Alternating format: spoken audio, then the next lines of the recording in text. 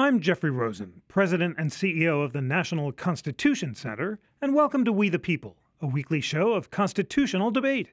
The National Constitution Center is the only institution in America chartered by Congress to disseminate information about the U.S. Constitution on a nonpartisan basis. And this week, I'd like to invite you to listen to a special podcast that was recorded live at the National Constitution Center on June 1st, which is the 100th anniversary of Louis Brandeis's confirmation to the Supreme Court. This is also the launch of my thrilling new book about Justice Brandeis, Louis D. Brandeis, American Prophet. And it's a really exciting day because joining me to discuss Brandeis and why he matters today are two of Brandeis's leading biographers, the great Philippa Strum of the Wilson Center and Melvin Urofsky of Virginia Commonwealth University. Mel and Flip have written two of the greatest biographies of Brandeis. Mel Urofsky's book is Louis D. Brandeis, A Life, and Flip Strum, Louis D. Brandeis, Justice for the People. And I'm so honored that they both read my book in draft and joined me to discuss it. I've loved the feedback we've been getting from listeners about our latest podcast, in particular the constitutional podcast, Ask Jeff. Thank you for your questions and for writing in and interacting with me and with the Constitution Center. And in that spirit, I'd like to offer what I hope will be an exciting offer to some of you listeners, and that is if you join the National Constitution Center at a level of $100 or more, I would be honored to send you a signed copy of my book, of Louis D. Brandeis, American Prophet. The goal of these podcasts is to engage all of you in the National Constitution Center, to make you feel part of this constitutional family, and also to support our efforts at constitutional education. And I'd love to send you the book, and if that's a hook to get you to join, that would be wonderful. You can join at constitutioncenter.org/support-join/membership, or just go to the website and there's a donate button and you can find it. So if you join at $100 or more, send me your address, jrosen@constitutioncenter.org, and I will send you a signed copy of the book and tell me who you'd like me to make it out to. I hope you enjoy the book, and if you read it and want to tell me what you think, I would love to hear that too, jrosen@constitutioncenter.org. Hope you enjoy what is, I'm sure, going to be a riveting discussion of Justice Brandeis. Thank you so much for listening and for your feedback, and we'll be back next week with another edition of We the People.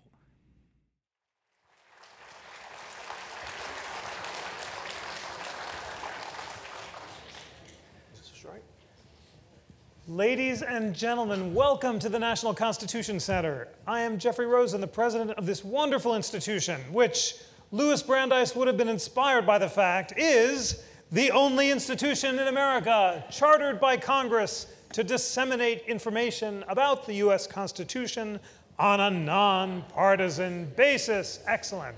Very well done. I'm so thrilled to welcome you to this special evening. It's so exciting to share with you the publication of this new book on Louis Brandeis, and also a thrill and a real honor to be joined by Brandeis's greatest living biographers, Flip Strum and Melvin Urofsky.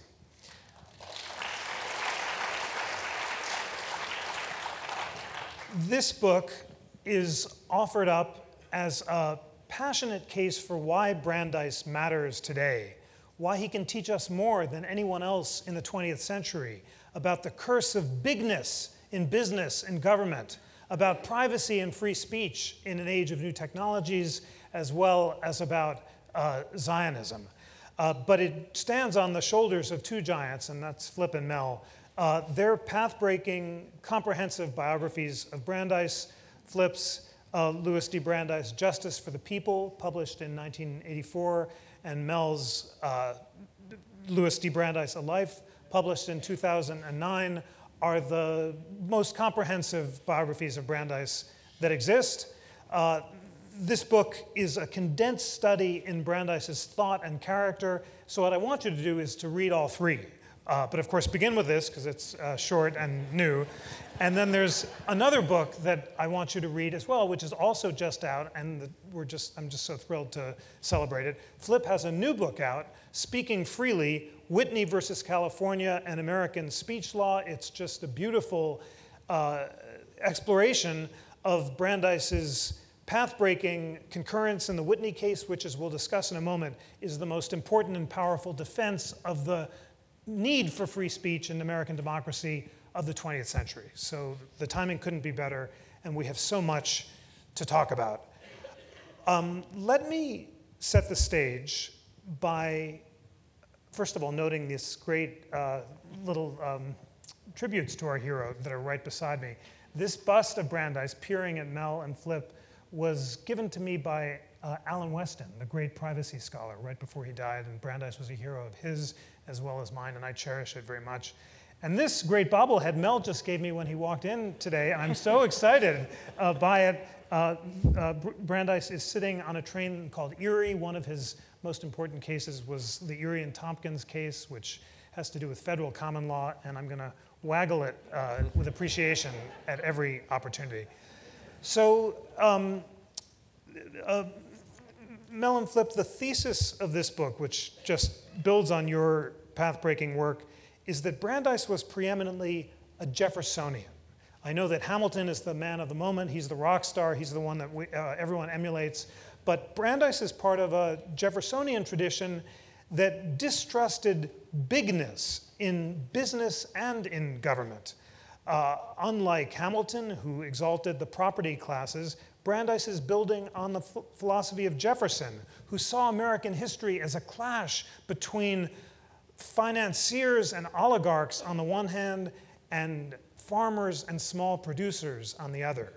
And Jefferson believed that it was only the small man, as he called it, in small communities who could fully develop his faculties of reason and fully participate in American democracy. Jefferson introduced a constitutional amendment that would have banned Congress from setting up monopolies or exclusive privileges for corporations, and Brandeis builds on that anti-monopolistic tradition of economic populism by arguing about the importance of breaking up the banks. Sound familiar? And also the need to curb the curse of bigness with countervailing forces that will ultimately protect liberty. So what I want to begin with is the question of, first of all, how Brandeis became a Jeffersonian. Flip, you say in your great book, he read Jefferson more and more in his later years. It was 1926 and 1927, just as he's about to write his great Whitney opinion, that he reads Jefferson's letters, and soon after that reads this path-breaking biography by Albert J. Nock, Thomas Jefferson. Nock is an anti-New Deal libertarian. He's not a progressive at all, but he calls Jefferson the great libertarian and praises his devotion to small businesses against oligarchs. And Brandeis is so influenced by this book that he demands that a copy of it be distributed to every student in Kentucky, and Nock reciprocates the tribute by dedicating the reprint edition to Brandeis. So Flip, tell us, since you first introduced this theme, how Brandeis became a Jeffersonian and how that influenced his outlook. Well, you know, I'm going to tell you a story, if I may, about thinking about how Brandeis became a Jeffersonian. Some of you may know that there was a fairly well-known Harvard Law School professor named Paul Freund, who had been a clerk of Justice Brandeis and who elevated Justice Brandeis above all things. And when I was working on my biography of Justice Brandeis, I tried to interview all of the still living former clerks of Brandeis, and Freund particularly because he had written a great deal about Brandeis. And when I went to see him, I said, among the things that I know about Brandeis, and of course I knew everything because I was writing a biography, so I knew everything at all, is that he was a great Jeffersonian. And Freund said, no, no, no. And I said, well, if you look at Brandeis and you look at what he said, it's clearly he's updating Jefferson. And Freund said, no, no, no. Brandeis didn't get his ideas from other people. Brandeis got his ideas from life. And I thought that was really very nice, but it was ridiculous because here was this man who read constantly. And he finally said to me, all right, if you have to have somebody who wrote a book who was influential on Brandeis, take Zimmern. Yes, you're absolutely quiet because you don't know what Zimmern is? Me too. Absolutely quiet. So I got on the phone after I left his office and I called my father, who was a classic scholar, and I said, Daddy, what is a Zimmern?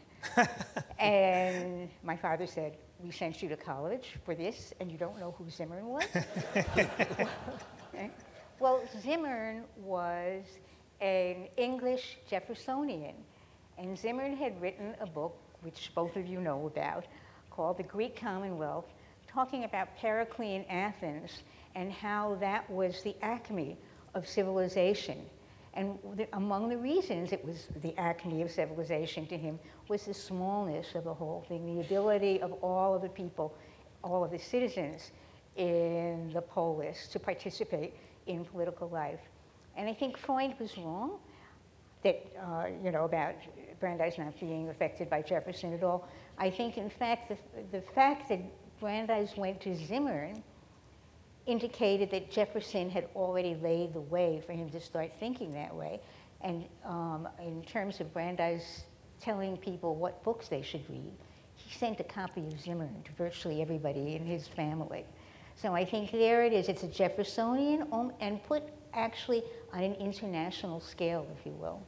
What an amazing contribution. Let me just stress how important it was that Flip has identified the Greek polis through Alfred Zimmern and Jefferson as Brandeis's two great influences. And as she notes, Brandeis not only distributed Zimmern's book to everyone he could find, but quoted Pericles' funeral oration in his great Whitney opinion. Brandeis says in Whitney, they, the founders, the revolutionaries, by which he means Jefferson, not Madison, they believed liberty to be the secret of happiness and courage to be the secret of liberty. As Flip notes in her book, that's almost a direct quotation or paraphrase of Pericles' funeral oration taken from Zimmern's book. And then to complete the circle, Brandeis travels with Zimmern to Palestine for the first time when he visits as the head of the American Zionist movement, which we'll talk about in a bit.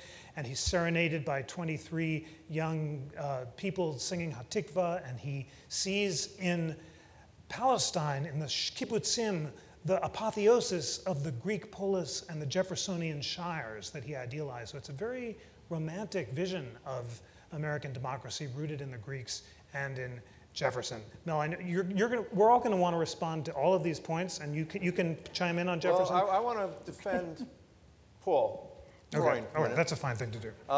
Defend away. I would say that Brandeis became a Jeffersonian without knowing it in his youth.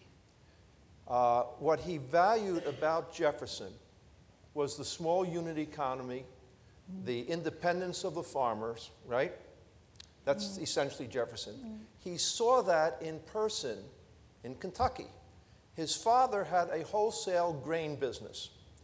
And young Louis used to go with him on a wagon, no cars in those days, as his father went around, both in Kentucky and up into Indiana. These were primarily German-speaking farmers who had settled there, and Brandeis and his father were both fluent. And he saw there the independent farmer. He saw people on their own freeholds who were not beholden to banks. He just didn't know this was Jeffersonian. But he saw what Jefferson had wanted. This was the Jeffersonian ideal. His father was an extremely successful wholesale grain merchant. They owned land, they owned a steamboat at one time. But now, I mean, compared to U.S. Steel or some of those companies, he was small potatoes, but successful there, independent farmers. What I would suggest is that when he finally does read about Jefferson, when he reads Zimmern, when he goes on this almost a pilgrimage, the way he describes it, to Monticello in the 1920s, it's like, I've been here before. I was here 60 years ago, and now I know the name of it. So in some ways, he did get his Jeffersonianism out of his own experience. Fascinating. And this, of course, contrasts with the notion of Brandeis as a conventional progressive who put great faith in experts in government. In fact, he was suspicious of big government just as much as he was suspicious of big business, because he thought that in both circumstances, people couldn't master the facts that were necessary to understand complicated institutions. And that was the core of his critique of J.P. Morgan and his galvanizing manifesto, Other People's Money, which denounced the House of Morgan for taking reckless risks with financial instruments whose value they couldn't possibly understand. And as a result of giving way to the curse of bigness manifested by our financial oligarchy, Brandeis predicted the crash of '29 and would have predicted the crash of 2007. I want to read from Brandeis's great opinion in Liggett and Lee, which is his best account on the Supreme Court of the necessity of protecting small businesses and the danger of large corporations, and then ask both of you to parse his critique of bigness and its relevant for today. Here's Brandeis in Liggett and Lee. There's a widespread belief, Brandeis wrote, that the existing unemployment is the result in large part of the gross inequality in the distribution of wealth and income which giant corporations have fostered, that by the control which the few have exerted through giant corporations, individual initiative and effort are being paralyzed, creative power impaired, and human happiness lessened, that the true prosperity of our past came not from big business, but through the courage, the energy, and the resourcefulness of small men, that only by releasing from corporate control the faculties of the unknown, many, only by reopening to them the opportunities for leadership, can confidence in our future be restored and the existing misery be overcome, and that only through participation by the many in the responsibilities and determination of business can Americans secure the moral and intellectual development which is essential to the maintenance of liberty. Wow, now that is great writing. And we're going to read a bit of Brandeis tonight. One thing about his writing is that it's so direct and modern. He's speaking directly to us. In his prose as in his politics, Brandeis is a Democrat, unlike Oliver Wendell Holmes, who's much more florid and striving for philosophical abstractions. Brandeis goes through draft after draft to make his opinions as instructive as possible. He told a law clerk, the opinion is now convincing, can we now make it more instructive? So flipped, the topic on the table is the curse of bigness, expressed in Brandeis's book, Other People's Money, and in his Liggett opinion.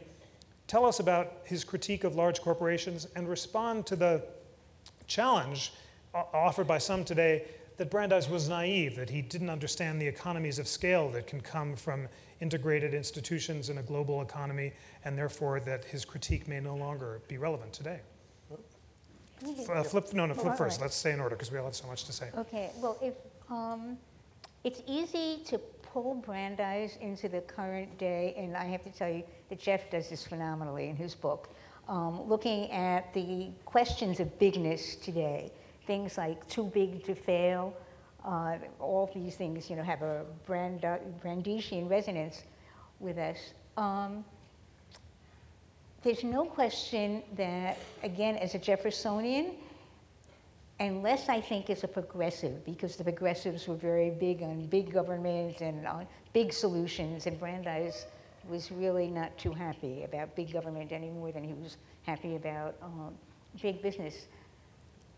I think when we look at Brandeis today, we can come up with some basic lessons, but we have to be really careful not to say what Brandeis would say about very specific things today. For example, we can say, since Brandeis thought that really large economic institutions were extremely dangerous because they were going to become corrupt and they were not going to be good for democratic society, we cannot say whether Brandeis would have approved of specific legislation today that is meant to limit what the banks can do or whatever.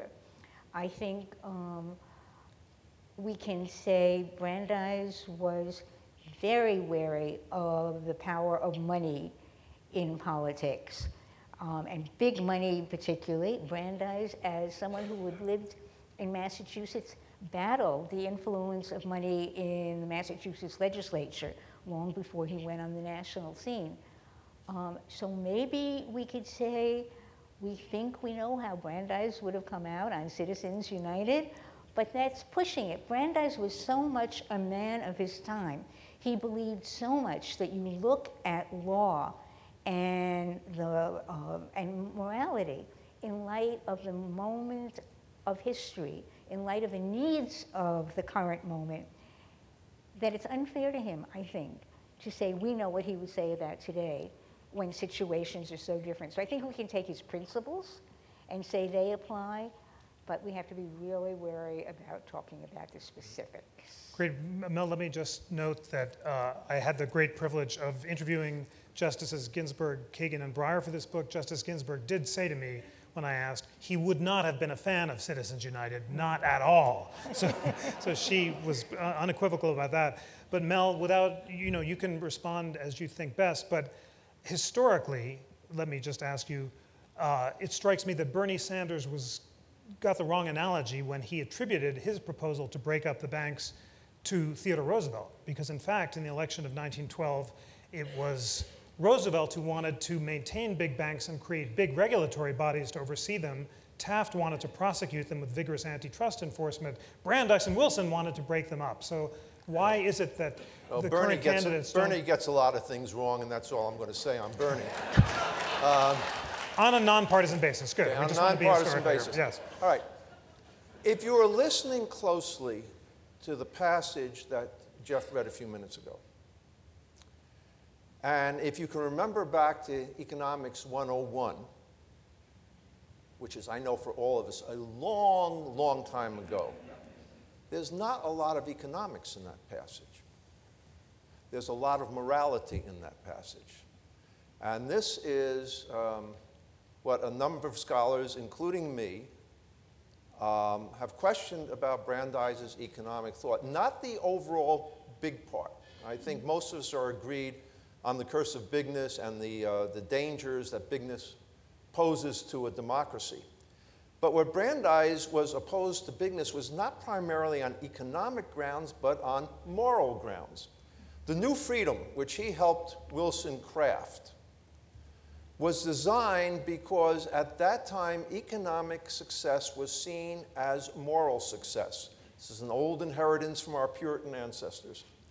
And the notion was that the marketplace was where a person tested himself, and in those days it was usually himself, and the ones who, but you could not test yourself.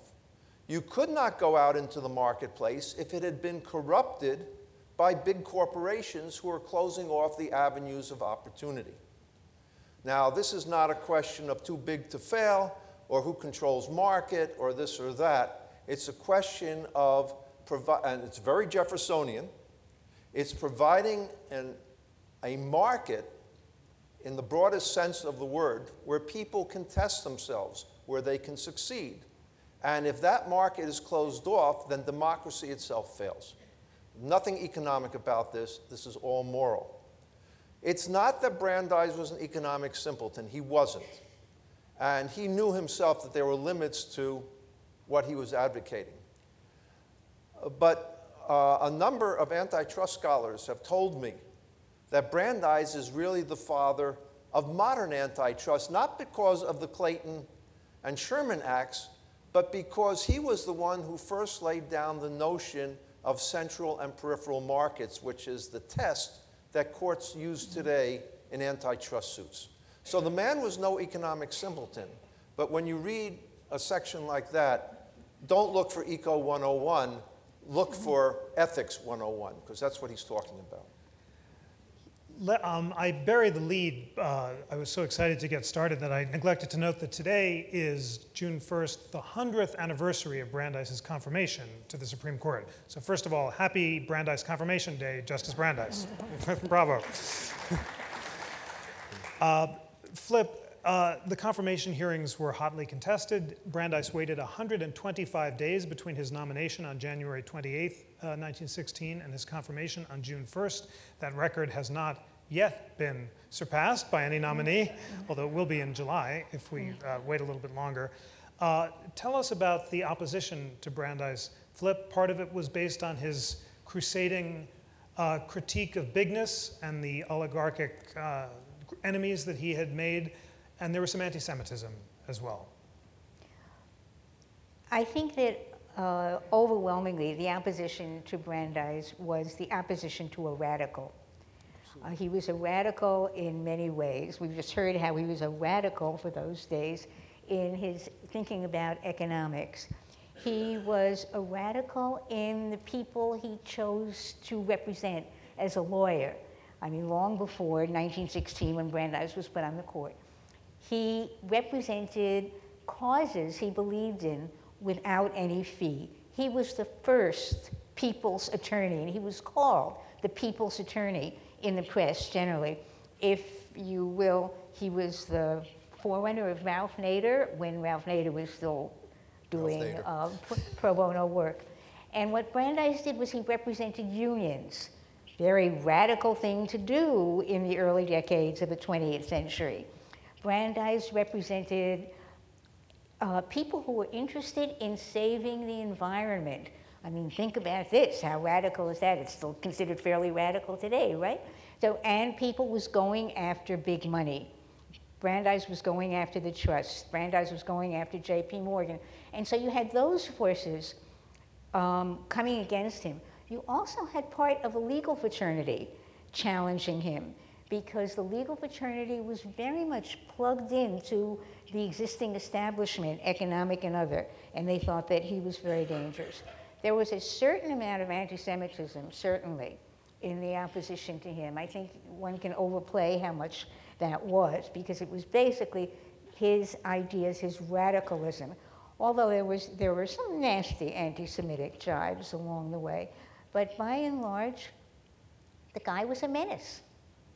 He was a menace to what was seen as the establishment way of doing things.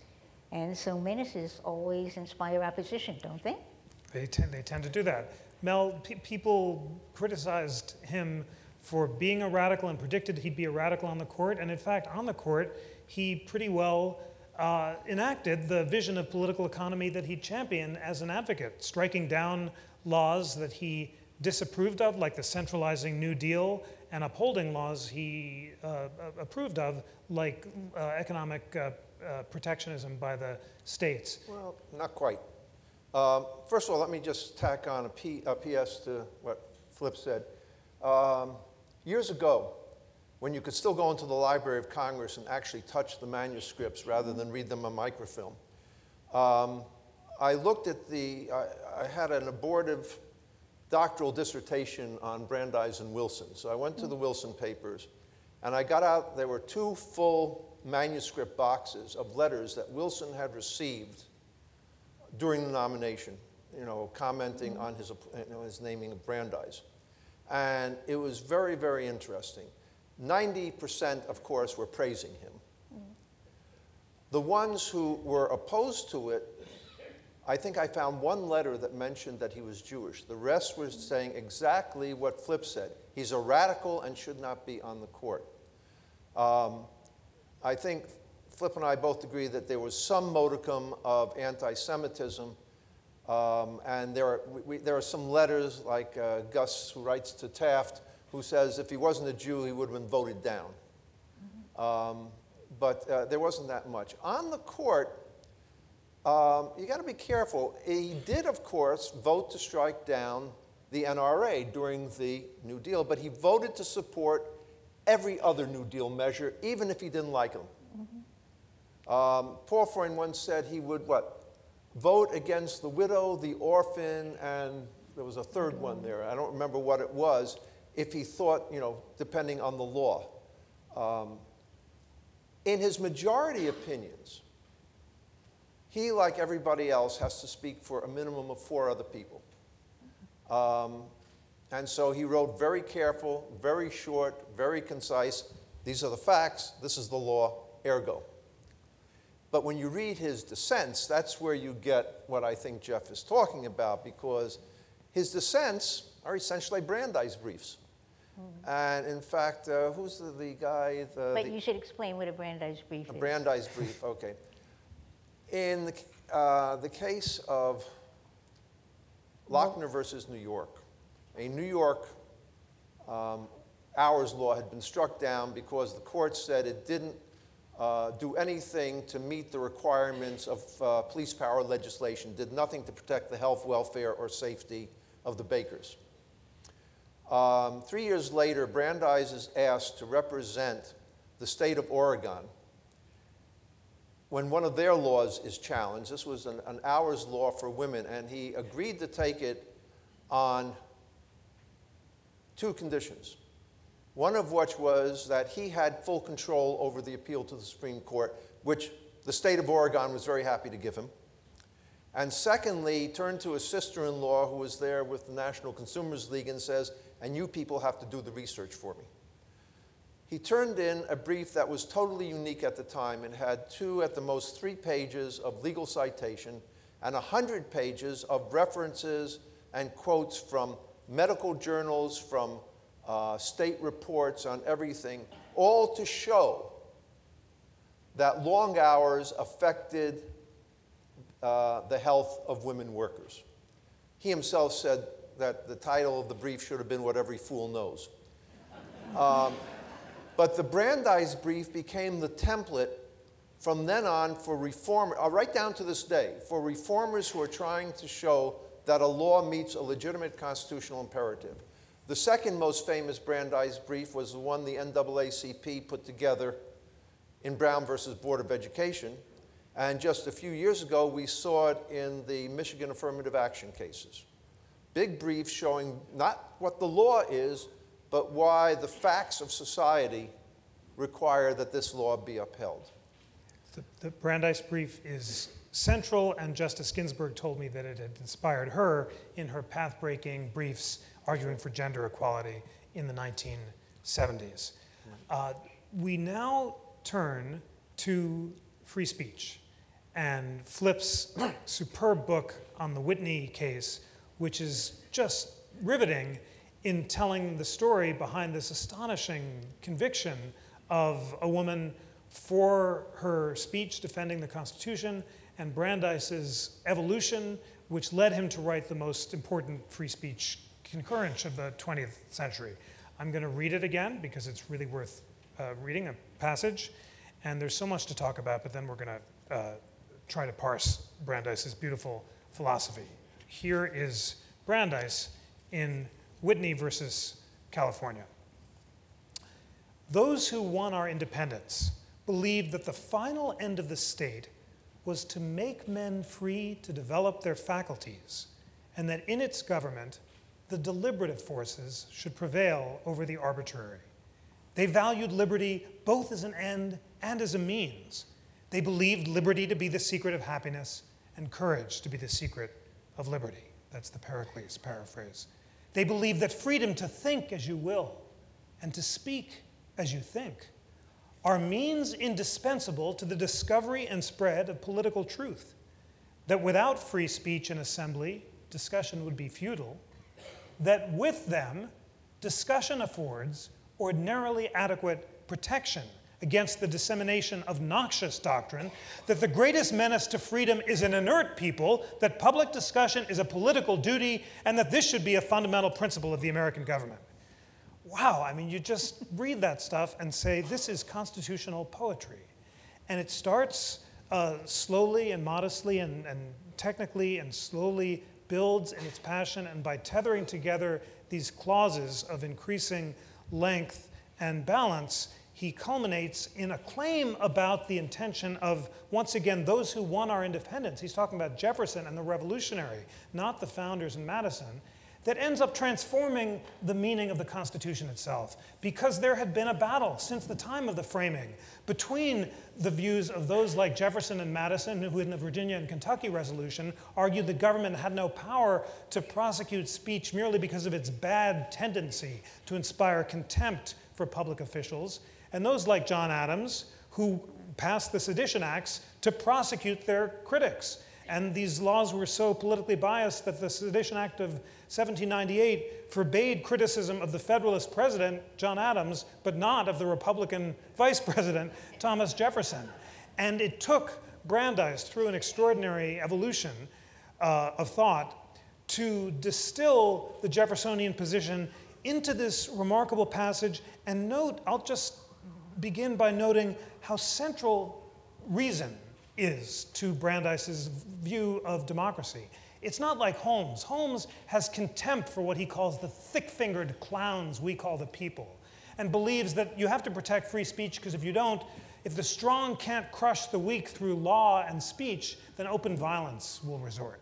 But Holmes has no faith in the ability of public discussion to produce truth. Brandeis, by contrast, inspired by Jefferson, whom he quotes twice in that incredible passage. He quotes Jefferson's letter to Elijah Boardman in 1808, as well as quoting Jefferson's first inaugural address, talking about the importance of protecting error of opinion.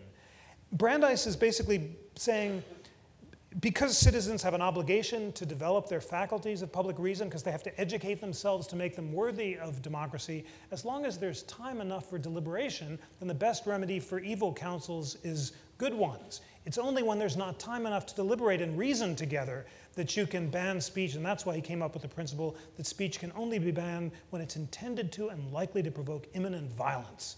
That is the crown jewel of the American free speech tradition. It distinguishes us, as Flip and Mel have noted, from Europe, where hate speech can and is banned on a daily basis. And it's all based in this Jeffersonian faith in reason and the possibility of public discussion producing truth. So that's my initial take.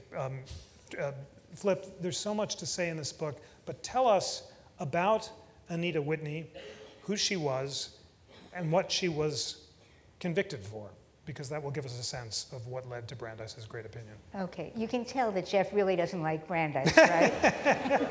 I've been proselytizing this poor audience about him for months, so now is the time to just come and let it all hang out. Well, you have 3 Brandeis lovers up here, Yes. to be fair. I'm not going to tell you the whole story of Anita Whitney because we would be here until tomorrow if I did, and I love the story. Okay, commercial. You should buy the book, and then you have can to read buy the the story book. yourself. Right? Absolutely. Speak Freely, Whitney versus California, and American Speech Law. It's just wonderful. But the case that Brandeis writes in comes out of the experience of World War I and the years immediately after. When during World War I, the government passed something called the Espionage and Sedition Acts, which allowed the federal government to prosecute anyone who criticized the war effort, who criticized the government of the United States, who criticized the Constitution, who criticized the uniforms that the soldiers wore. It was an incredible kind of law, but under it, more than 2,000 people were prosecuted, and most of them were sent to jail for up to 10 years. And so this comes out of a period of massive suppression of speech. In the years following the First World War, many of the states followed the model of the Espionage and Sedition Acts, largely because they were concerned about radical labor movements, and again, made it illegal to criticize the political system of the United States or the economic system of the United States. Anita Whitney was a woman who came out of an aristocratic American family. 5 of her ancestors came over on the Mayflower, and many of their descendants were quite distinguished as well. And she believed absolutely in the founding documents of the United States, particularly the Declaration of Independence, as well as the Constitution. And seeing that the reforms of the political and economic system did not, she thought, bring about real fairness for most of the workers in the United States. Remember, this is the era of massive trusts, and when workers were not yet getting minimum wage, maximum hour laws. She gradually became radicalized, became first a socialist and then a communist. But a communist who absolutely felt that there should be no violence, that gradually the political system and the economic system of the United States should be changed through the ballot box. But because she helped to organize something called the Communist Labor Party of California, she was convicted, and she was sentenced to 1 to 14 years in San Quentin Penitentiary. It was her appeal to the Supreme Court that led to Brandeis's wonderful opinion asserting the need for free speech in a democratic society. And that had never been spelled out by a Supreme Court justice in quite that way before. And as Jeff indicates, that language gradually becomes incorporated into the language of the rest of the Supreme Court's decisions on speech and makes American speech today the most permissive in the world. Mel, I just want to note that Flip says in this book, I'm not going to quote from the book, but it's amazing what Anita Whitney was defending. She's denouncing racial inequality. She's arguing for women's suffrage. She's quoting the Declaration of Independence. She's basically imprisoned for defending the Constitution, and the details that you reveal are really incredible. Mel on Whitney. Look, what makes Whitney important is when we first begin to get new speech cases, a new version of speech. Holmes comes up with the clear and present danger test in Abrams. The only problem is it's a very subjective test, and conservative judges always found radical speech clearly and presently dangerous. And the notion that you can't shout fire in a crowded room is of absolutely no use to a lower court judge trying to determine whether or not certain speech is protected. What Brandeis does in Whitney, and as he tells Felix Frankfurt in his first cases, I thought at the problem, I didn't think through the problem. In Whitney, he does what Holmes doesn't do, never did. He explains why free speech is important in a democracy. Holmes treats free speech in a philosophic manner. If it can get accepted in the market of ideas, that's a philosopher talking. What Brandeis is saying is that the most important position that anyone can hold in a democracy is a citizen, and he's been saying that ever since he was a reformer back in Boston in the turn of the century. But for a person to be a good citizen, to partake in policy-making decisions, that person has to know what the issues are. Not only what the issues are, but what both sides of the issue are.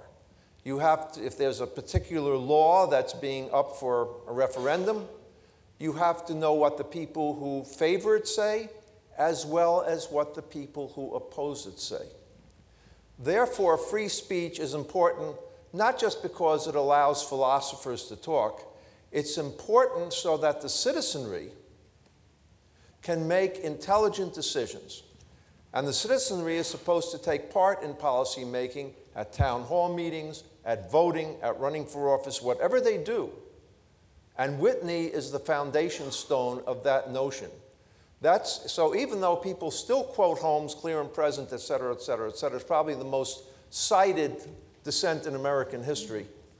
When judges go to determine whether or not certain speech is protected, they go to Whitney, they don't go to Abrams. And may I just add something to that, Jeff? If you think about it, the notion that all speech must be allowed unless it's inciting someone to immediate criminal action is really extremely radical. It means you have to allow hate speech. It means you have to allow things that are absolutely noxious, things that are going to hurt people who hear the speech. But the way to think about it, I think, and while Brandeis didn't use exactly these words, this is really what he's saying is the right to speech is actually the right to hear. And that's really an important way to think about it. It's not so much that the person has the right to express himself or herself, although he thought that was important too, but it's more that we, the people, have an absolute right to hear every idea that's out there, because without that, we can't, as Mel said, we can't make intelligent decisions about policy. That is a beautiful statement of Brandeis's vision, and combined the right to hear, and combined with Mel's notion that Brandeis had faith that citizens had the right to hear the best arguments on both sides of important public issues that they could make up their own minds, I have to hope that Brandeis would have approved of what we're trying to do at the National Constitution Center and what you are doing by participating here, because this is our mission, to be one of the few places in these polarized times that brings together the best arguments on all sides, that brings together liberals and conservatives for not political debates, but for constitutional debates so that we the people can educate ourselves. And it's offered up in a Brandeisian spirit, and I'm so pleased to share it with all of you. We have to talk about privacy, we've got to talk about Zionism, and then we have to ask these phenomenal questions from our great audience. So here is Brandeis on privacy. I hope you don't mind my reading these passages, but you're going to get them whether you want them or not, because they're so great. This is Brandeis in the Olmsted case. And Olmsted, this is an amazing story. So Olmsted is a case involving wiretapping. And it's 1927, and the government puts wiretaps on the sidewalks leading up to a guy's office, and they eavesdrop his phone, and they conclude he's a wild bootlegger, and he's convicted of violating prohibition laws. So he objects that his conviction is invalid because it had no warrant. And a majority of the court, in a wooden opinion written by Chief Justice Taft, said no trespass, no warrant required. Since his property rights weren't violated, the framers required a physical trespass to trigger the Fourth Amendment, therefore there's no problem. Brandeis dissents in the most glorious opinion that literally looks forward to the age of cyberspace and Skype. He has in his desk drawer a clipping about a new technology, television, but he misunderstands television. He thinks it's a two-way technology where people can see each other on both sides of the camera. Basically, he anticipates Skype. But his law clerk, Henry Friendly, said, you can't just look out of a television camera and see people on both sides. Now, of course, you can. So Brandeis took out the reference to television, but he alludes to an age of webcam and cyberspace where people will be able to extract data virtually and introduce it in court without physical trespass. And he's saying at the time of the framing, the privacy invasions wreaked by general warrants and writs of assistance, which allowed the king's agents to rummage through desk drawers, were far less than the invasions of wiretapping, where you can hear the conversations of people on both sides of the wire. So here is Brandeis anticipating cyberspace and challenging us to translate the values of the Fourth Amendment so it protects the same amount of privacy in the age of the wires as it did at the time of the framing. Here he is. The progress of science in furnishing the government with means of espionage is not likely to stop with wiretapping. Ways may someday be developed by which the government, without removing papers from secret drawers, can reproduce them in court, and by which it will be enabled to expose to a jury the most intimate occurrences of the home. Advances in the psychic and related sciences may bring means of exploring unexpressed beliefs, thoughts, sensations, and emotions. That places the liberty of every man in the hands of every petty officer, was said by James Otis of much lesser intrusions than these. To Lord Camden, a far slighter intrusion seems subversive of all the comforts of society. Can it be that the Constitution affords no protection against such invasions of individual security? So he's anticipated fMRI technology and mind reading and brain scans. Flip, in the book, I agree with the scholar Neil Richards, who says that Brandeis changed his mind about privacy. In the 1890s, he wrote the most famous article about the right to privacy ever, complaining that new technologies like the Kodak camera and the instant press were ensuring that gossip that used to be whispered in the closets was now shouted from the rooftop. But a scholar called Richards, in a great book called Intellectual Privacy, that I want you to read as well, says that Brandeis changed his mind because he came to see that protections for honor or dignity that allowed public figures, like Hulk Hogan, for example, to sue the press for truthful but embarrassing invasions of privacy, clashed squarely with the First Amendment. And Brandeis came to believe that when free speech and privacy clashed, privacy should trump, and he came to reconceive privacy not as a right of aristocrats and celebrities to protect their honor against an invasive tabloid press, but instead the right of all citizens to protect their intellectual privacy and cognitive liberty from a prying government. And I found Richard's account to be persuasive. Flip, to you. And what do you think about this evolution, this huge question of how the greatest author of the right to privacy ever could, in future years then seem to prefer free speech to dignity? Do you think he actually changed his mind? And how does Olmsted reconcile with that earlier article on the right to privacy? I think what Brandeis came to do was think about privacy in the context of encroachments by the government that would negate the possibility of speech. that the problem with the government doing all of these things that Jeff has talked about, getting access to people's thoughts, was that it would interfere with the kind of democratic process that we just spoke about, where people have to be absolutely free to speak and to hear. And with the government encroachment on privacy, whether it was mechanical or otherwise, that would not be possible. The interesting thing to me about the Brandesian approach to privacy is the way it has changed and morphed as the late 20th century notion of privacy has pushed into areas that Brandeis simply did not think about. When we think now about bodily privacy, the right to reproductive freedom, that kind of thing, it's building on the idea of privacy that comes out of the Fourth Amendment and Brandeis's approach to privacy, but it goes into areas, obviously, that he did not think about and that he had nothing to say about. I think, just if I can go back for 1 second to the way he changed his thinking about privacy from the time he wrote the article to the time he wrote the case that, from which Jeff has just quoted.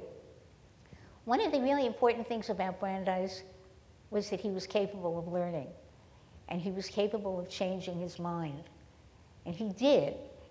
Seriously, one of the things that I love about the man, and I say that I'm as guilty of this as Jeff is about loving the man, one of the things that I love about him is that he started out being absolutely opposed to women's suffrage. He thought there was no reason whatsoever for women to vote. He was absolutely a man of his time. We're talking about the late 19th century here. One of his daughters in particular got into the suffrage movement and began pushing him. But more than that, as he got into his radical activities that made him so frightening when he was nominated to the court, he began working with women who were doing wonderful things for the public good. Nell mentioned Brandeis' sister-in-law who helped him put together the famous Brandeis Brief. Working with her, working with some of the women of the labor movement, made Brandeis realize that maybe these women really deserved a place in the public sphere. And he ultimately ended up working with his daughter, the suffragist, actually chairing a suffrage meeting at which Jane Addams spoke, and ultimately saying it is not only the right of women to participate in the government and by voting, but it is their responsibility because we, the men, need them. The country needs them, and they have to participate. Okay, so what an enormous change in thinking that was, and that's the kind of thing that happened, I think, in his thinking about privacy. Fascinating. Mel, Brandeis and privacy, did he change? Remember what Flip said a little earlier about free speech, not only the right to express, but the right to hear. Many years later, after Brandeis was dead, and the court finally adopted his Fourth Amendment notion, Potter Stewart came up with the exact phrasing that had Brandeis thought of it, he would have used it. The Fourth Amendment protects people, not places. This completely turns the Fourth Amendment around from the very wooden opinion that Chief Justice Taft wrote in Olmstead. By the way, that opinion was a 5-4 opinion. It was, Holmes agreed more or less with Brandeis. He didn't like the privacy part. He agreed with the Fourth Amendment part. Stone, Harlan Fiske Stone was on the court by then, and he also agreed. But one of the most interesting dissents came from Butler, Justice Butler, one of the four horsemen of the apocalypse, who absolutely destroyed Chief Justice Taft's historical record and everything. Now, the original Brandeis article in the 1890s that he wrote with Sam Warren was based on common law. There was no constitutional hint in the 1890s that privacy might be a constitutional right. And in fact, we've had people like Justice Bork and others who have said it ain't there, so it can't be. By the time he writes Olmstead, what he's done is he's found in the Constitution what he couldn't have found back in the 1890s. And there's a wonderful phrase, I don't know why you didn't read it, Jeff. You've read most of the... I'm happy to. The right most cherished By by civilized civilized men. men is Yeah. the right to be let alone. By whom? By the government. Beautiful. Now, finally, I think that one of the great Brandeisian opinions is that of Justice Brennan in New York Times v. Sullivan. That, if you recall, was a libel civil rights case in which Brandeis's whole view of privacy and free speech, which people seem to think were in conflict, Brennan solved it. He said, if you're a public figure in government, you don't have libel protection. If you're a private citizen, you do. And I think if you look at Sullivan in the light of that criticism, I think it resolves the issue. Zionism, an amazing evolution. This secular Jew who's had Christmas trees when he was growing up, whose parents were descended from Frankism, which was a precursor to Reform Judaism, who basically didn't repudiate his Judaism but didn't embrace it, suddenly in his 50s becomes the head of the American Zionist movement and is more responsible than anyone else in the 20th century for persuading Woodrow Wilson to work with the British government to recognize an independent state of Palestine.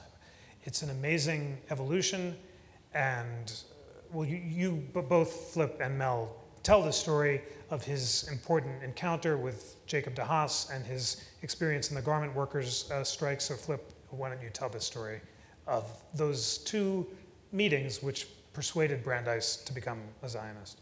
I want to defer to Mel to that, Okay. on that first, because he's the one who has written most extensively about Brandeis' Zionism. Then I'll add something. If Well, you you know what, since we're talking and going in order, you tell in your book about the extraordinary influence that Zimmerman's Okay. Greek Commonwealth had on Brandeis and Zionism. So tell us intellectually how he evolved and then what his vision of Zionism was. All right. When I was writing was researching the biography, I couldn't figure out why Brandeis had become the head of the American Zionist movement. I really couldn't figure it out because he was raised as a very secular Jew. He had what we might call the Jewish ethic, but he certainly wasn't interested in the Jewish religion.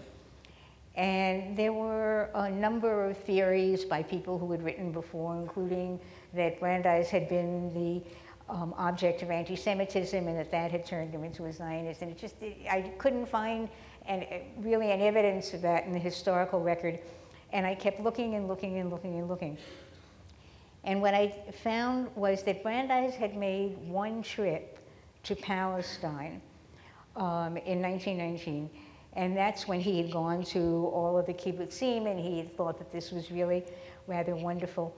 And looking at that trip, again, I wanted to know why had he gone.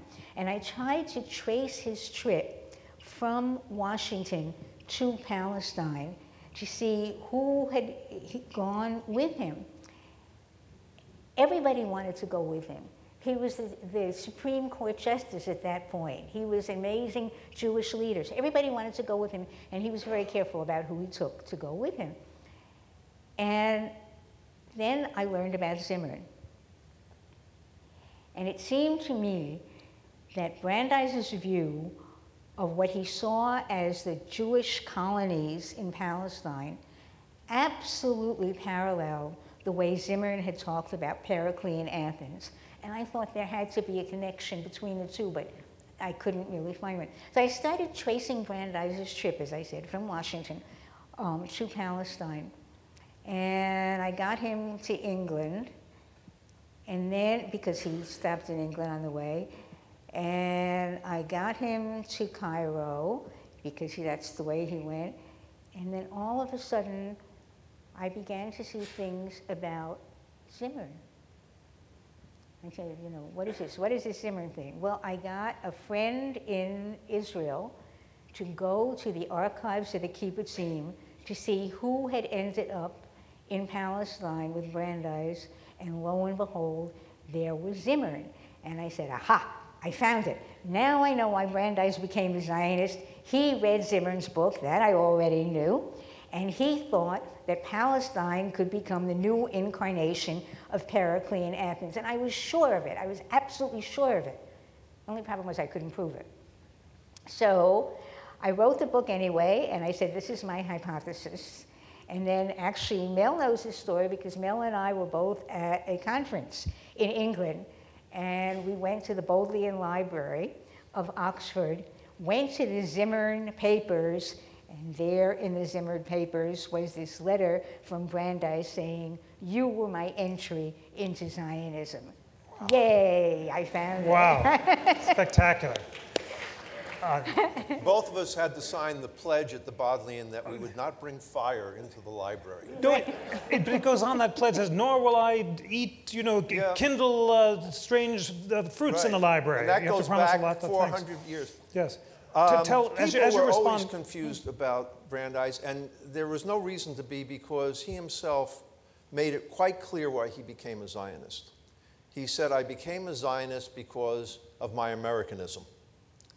And while Zimmern was important, and while Jacob de Haas was important for first introducing him to the idea of Theodor Herzl and Zionism, the really important person was Horace Meyer Kalin, who came up with the notion of pluralism in American society. He denied the idea of the melting pot where everybody went in and came out the same, but rather all different groups had to contribute. The main problem Brandeis had to overcome was that of the German-American Jews who ran the American Jewish Committee, who absolutely detested Zionism and said it was a question of dual loyalties. You couldn't be an American and be a Zionist, because to be a Zionist meant that you had your allegiance to a foreign state. And Kalin showed Brandeis this didn't have to be, but Brandeis came up with the notion that what does Americanism stand for? It stands for equality, it stands for democracy, it stands for recognition of the individual, and this is what Jews have stood for thousands of years. Therefore, to be a good American, one should be a good Jew, and to be a good Jew, one should be a Zionist. And Brandeis was able to turn what had been a moribund movement into a politically powerful. It went from 12,000 members in 1914 to 180,000 members by 1918. But there's a problem here, a real problem. Brandeis idealized Palestine from that trip that he took. He writes home, the letters to his wife. Now I know why people have fought over this. This place is wonderful, this, that, and the other thing. If any of you read Exodus when it came out, remember, or saw the movie, remember with that archetypical Jew, Paul Newman as Ari Ben-Kanan? That was the view of Palestine that Brandeis gave to American Jewry, this very idealized view, which has been the source of both American Jewry's support of Israel as well as our angst when the state of Israel doesn't behave the way we think it should. And Brandeis, I agree completely with Flip. We don't know what Brandeis might have said about this or that or the other thing. He certainly believed Jews should defend themselves. In fact, he was part of a money laundering scheme in the 1930s that provided money to David Ben-Gurion to buy guns for the Haganah. If you had fun finding Zimmern, I followed the money from Brandeis through about 3 or 4 Zionist offices until through Stephen Wise to David Ben-Gurion. So Brandeis was a money launderer. Well, our audience is concerned about a few other aspects of his legacy as well, and I need to turn to the phenomenal questions that we have. There are at least 3 questions, one from a member of our simulcast audience, thank you so much, one beautifully typed, I don't know how that transpired, but it's really impressive, about his concurring opinion in Buck versus Bell. Buck versus Bell was the infamous 8-1 decision upholding the mandatory sterilization of so-called defectives. And Justice Oliver Wendell Holmes, in his now infamous majority opinion, said it's better for all the world if instead of continuing to propagate their kind, the cutting of the fallopian tubes will ensure the survival of the race. 3 generations of imbeciles is enough. Now, Holmes is an enthusiastic eugenicist. He wasn't upholding this law reluctantly. He goes back and writes to his friend Harold Laski that evening, "This morning I upheld the law mandating the sterilization of imbeciles. Nothing I've done all week has given me so much pleasure." So Holmes is like other leading progressives of his day, including Theodore Roosevelt, is an enthusiastic supporter of this attempt to so-called defend and purify the race. And interestingly, the only dissenter in Buck v. Bell, Pierce Butler, is an Orthodox Catholic. Liberal Protestant, Jewish, and Catholic denominations were enthusiastic for eugenics. They were crazy for it, like all progressives at the time. It was the Orthodox Catholics, Jews, and Protestants who objected. So I think my first response to the question, Brandeis is concurring silently, unlike... He didn't write an opinion. He voted, but he just wrote voted. no opinion. And everyone else joins. So is it fair to say that unlike Holmes, he was not himself an enthusiastic eugenicist, but here was going along with his views of judicial restraint and was deferring to state legislation, which he tended to like to do? Try to remember when that's written. It's in the 1920s, okay? It's before the Judge's Bill. It's before the court becomes a constitutional court. It's before we rediscover the Bill of Rights and begin applying them to the states. And Brandeis, like all the other members of that court, unless there was a specific constitutional prohibition, he was not going to, unlike some of the conservatives who went and found prohibitions, there was nothing there that said that the state could not do this. If that case came up today, it would be much different because we now have a jurisprudence of individual rights that was totally lacking in the 1920s. It would be nice if we could say that on a number of issues that we consider important, like race, like genetic, this sort of thing, that Brandeis would have been on the right side. But he was a man of his time, and we have to judge him by those times. And a man of those times who left us some very important legacies. I'm a little less sanguine about the whole thing, I have to say. Every idol has perhaps not totally feet of clay, but maybe a toe or two. And I think that this is one of those situations. I mean, Brandeis, as the great moralist, I agree, could not have said there's something in the law that prohibits what the states are doing, but that he had nothing to say about the awfulness of it, I find very difficult to deal with. Just in the same way that he was not an enthusiast about racial equality. And it's perfectly fine to say, well, most people weren't in those days, but some people were. And some of those people were among the Brandeis coterie. So, as Emil said, he was very much a man of his time, and he was also, difficult though it is to say, an imperfect human being, and sometimes he made mistakes. Well, on the question of racial equality, a member asks, what did Brandeis think about Woodrow Wilson's racial attitudes and policies? In the book, I acknowledge squarely that Brandeis, like Jefferson, his idol, did have a blind spot, and that blind spot was race. And as Flip says, it is unfortunate that a justice who was such a crusader for equality for women, a topic on which he changed his mind because he worked with these brilliant women in the women's suffrage movement, including Josephine Goldmark, his sister-in-law, is silent on racial issues. And he basically joins the court in every race case that comes up in his time. Some of these are pro-racial equality, others are not, but Brandeis says nothing, unlike his outspokenness in all these other issues. There's a great article by Chris Bracey, my GW colleague, that basically takes Brandeis to task for an extended period of racial ambivalence and suggests, unlike Jefferson, Brandeis didn't own slaves. He wasn't openly racist. He prided himself on the fact that his family in Kentucky had servants and not slaves. He did advise the founders of Howard University and Law School in a way that inspired Thurgood Marshall and Charles Hamilton Houston to write the Brandeis brief that led to Brown. But I agree with Flip that this is the the stain on his legacy that he was not more outspoken and didn't more clearly draw the connection between his crusading desire for what he called racial equality for the Jews, and he was using the Jews as a race or nationality, and equality for African Americans. But Mel, on the specific question, Woodrow Wilson is taking deserved heat nowadays for his open support of federal racial segregation. Do we know what Brandeis thought about Woodrow Wilson's racial attitudes? I found, in addition to the biography, David Levy and I have edited 7 volumes of Brandeis letters, and there was nothing in either the Wilson papers or in the Brandeis papers or in about 200 other collections that we looked at that had Brandeis letters in which there is a single comment on this.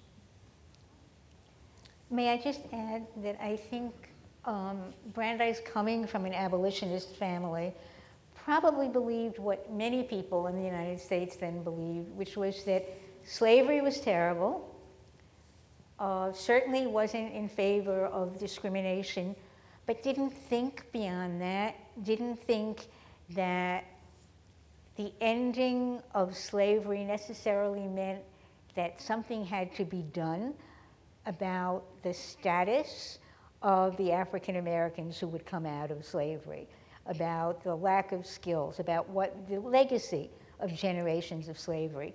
And so the thought of racial equality just wasn't there. I think there's one thing that's rather telling. Brandeis did support the idea of Howard Law School, Howard University Law School, which was an African American law school, and said to one of the founders of it, you have to make sure that you have a really first-rate faculty, otherwise you will not have a really good school. And he assumed that that school could graduate really good lawyers. So he was not totally blind to it, but this was just not something that he really thought about. Citing the scholars Fishkin and Forbath, I suggest that one reason that progressives today may have failed completely to embrace Brandeis is because the tradition of economic populism that he and Jackson and Woodrow Wilson and Thomas Jefferson represented became less salient in the 60s when progressives became more concerned about extending equality to minorities and women and other disadvantaged groups. And I thought that was a very powerful argument. But another reason, I guess all of us have to ask why, given the fact that our hero is so inspiring and salient, and relevant to issues in the election of 2016, from breaking up the banks to the challenges of new technologies, why is he not embraced more by the civil libertarian liberals and libertarian conservatives who should be his natural constituents? And here I think my thought is that Brandeis was opposed to bigness in business and government. By contrast, libertarian conservatives who abhor big government may be less suspicious of large corporations, although not all. Some have embraced the freedom to fail. And some civil libertarian liberals who oppose big government are less, or rather, who oppose big government are less concerned about the menaces of corporate power. You should note, though. Sorry, who support, I bungled it, but it's a parallelism. The civil libertarians who support big government are opposed to corporate power. Just remember that in the 1920s and 30s, there was no civil liberties tradition in this country. The ACLU was still a struggling and relatively small organization, as was the NAACP. It is Brandeis who first argues that the 14th Amendment will apply free speech to the states.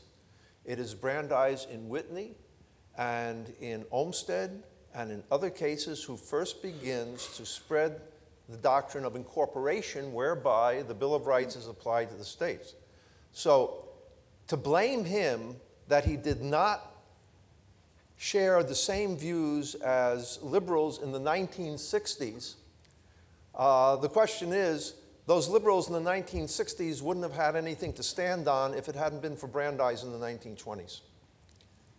We have time for just a few more questions, although you can tell that this is a discussion I do not want to end. Two of our members ask about the infamous anti-Semite and racist, and I do not use these terms lightly, James McReynolds, one of the most unpleasant people ever to sit on the Supreme Court, also appointed by Woodrow Wilson because he was a trust-busting populist attorney general, but so anti-Semitic that he often leaves the room when Brandeis is speaking and refuses to return until he stops, and writes to Taft, "I am often not to be found when there's a Hebrew abroad."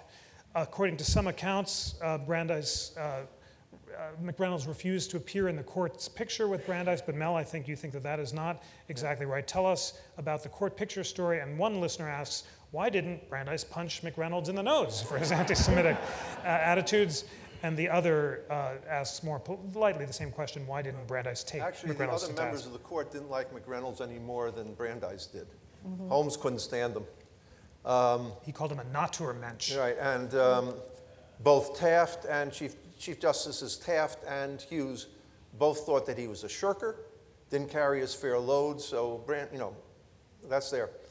There was a famous story that we now know is false, that one year there is no court picture because McReynolds refused to sit with Brandeis.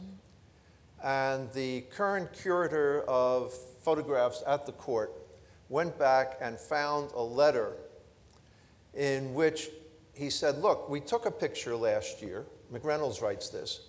The court hasn't changed. Hasn't our practice been that we don't take a new picture unless a new justice comes? And Taft writes back, says, absolutely right, and cancels the meeting.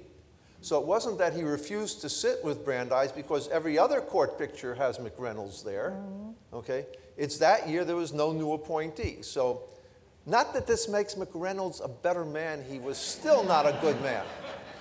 Nor was the fact that during World War II, McReynolds used his personal fortune to support war orphans from Great Britain. It still doesn't make him a better person.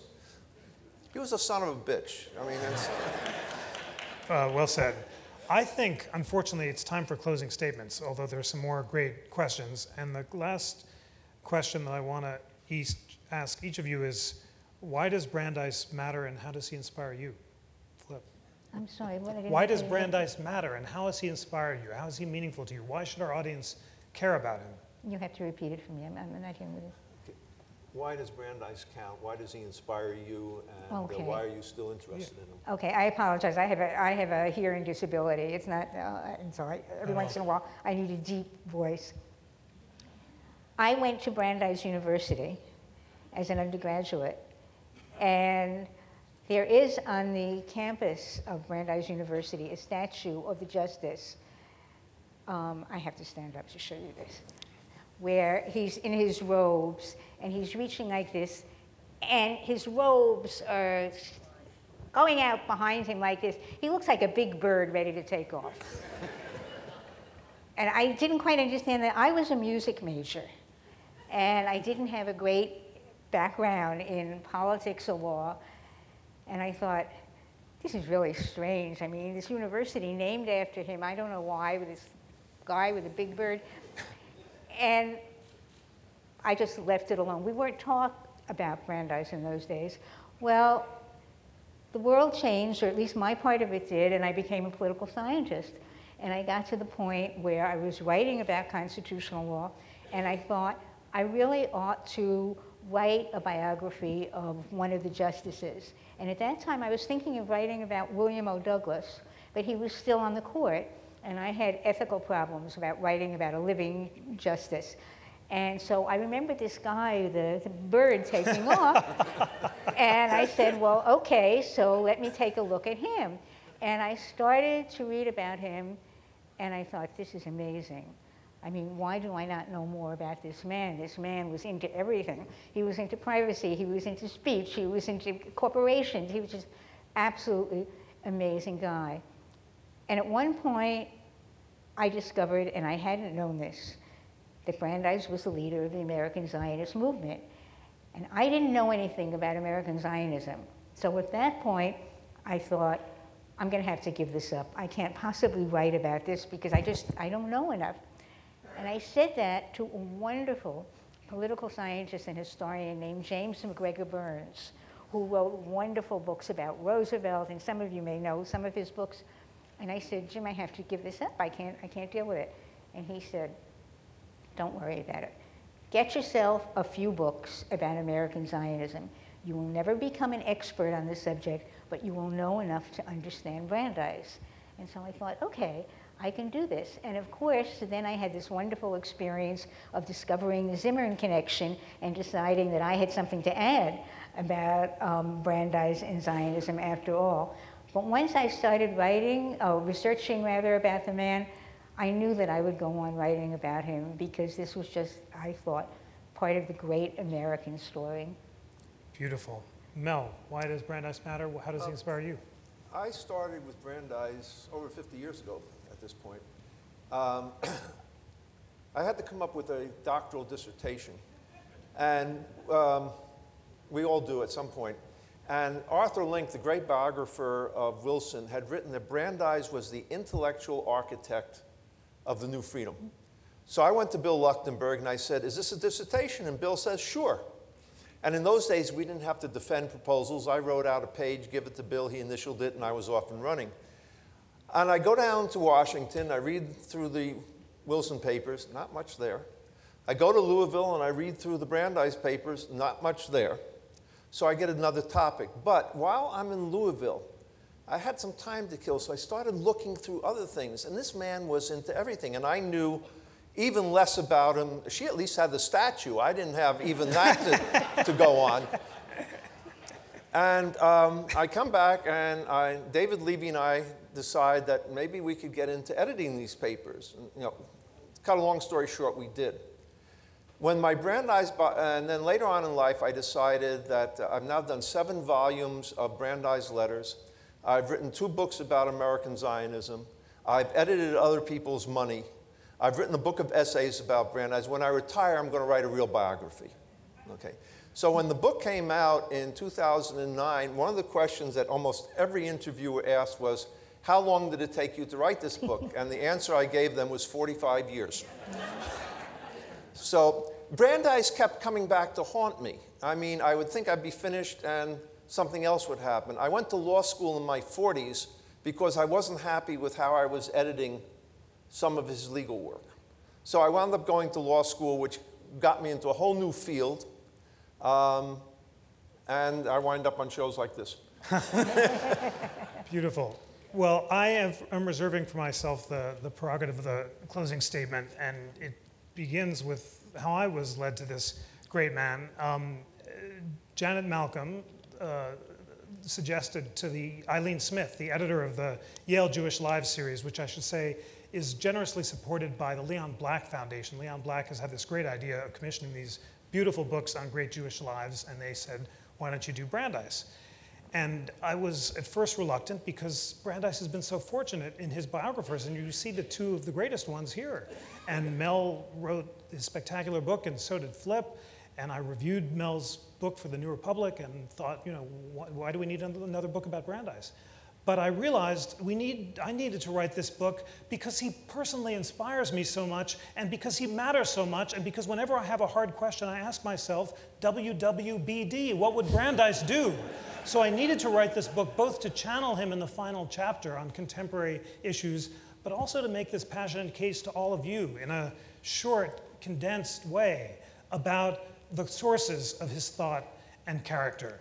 And I was so lucky to have Flip and Mel. You can see what superbly great scholars they are, but they were so generous to support this project. They read the draft, they corrected errors.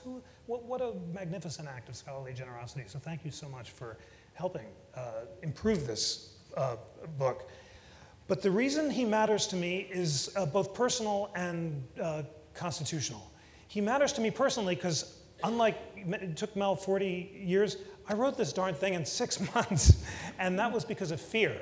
Because basically I had dilly-dallied for a long time and had reviewed Mel's book and read and thought, but I just didn't get started. My editor said, unless you turn it in 6 months, you're going to miss June 1st, which is the 100th anniversary of his confirmation hearing. So seized with fear and with Brandeis's Athenian self-discipline in mind, I got up at 6 a.m. every morning for 6 months, wrote from 6 to 8, and I thought about him.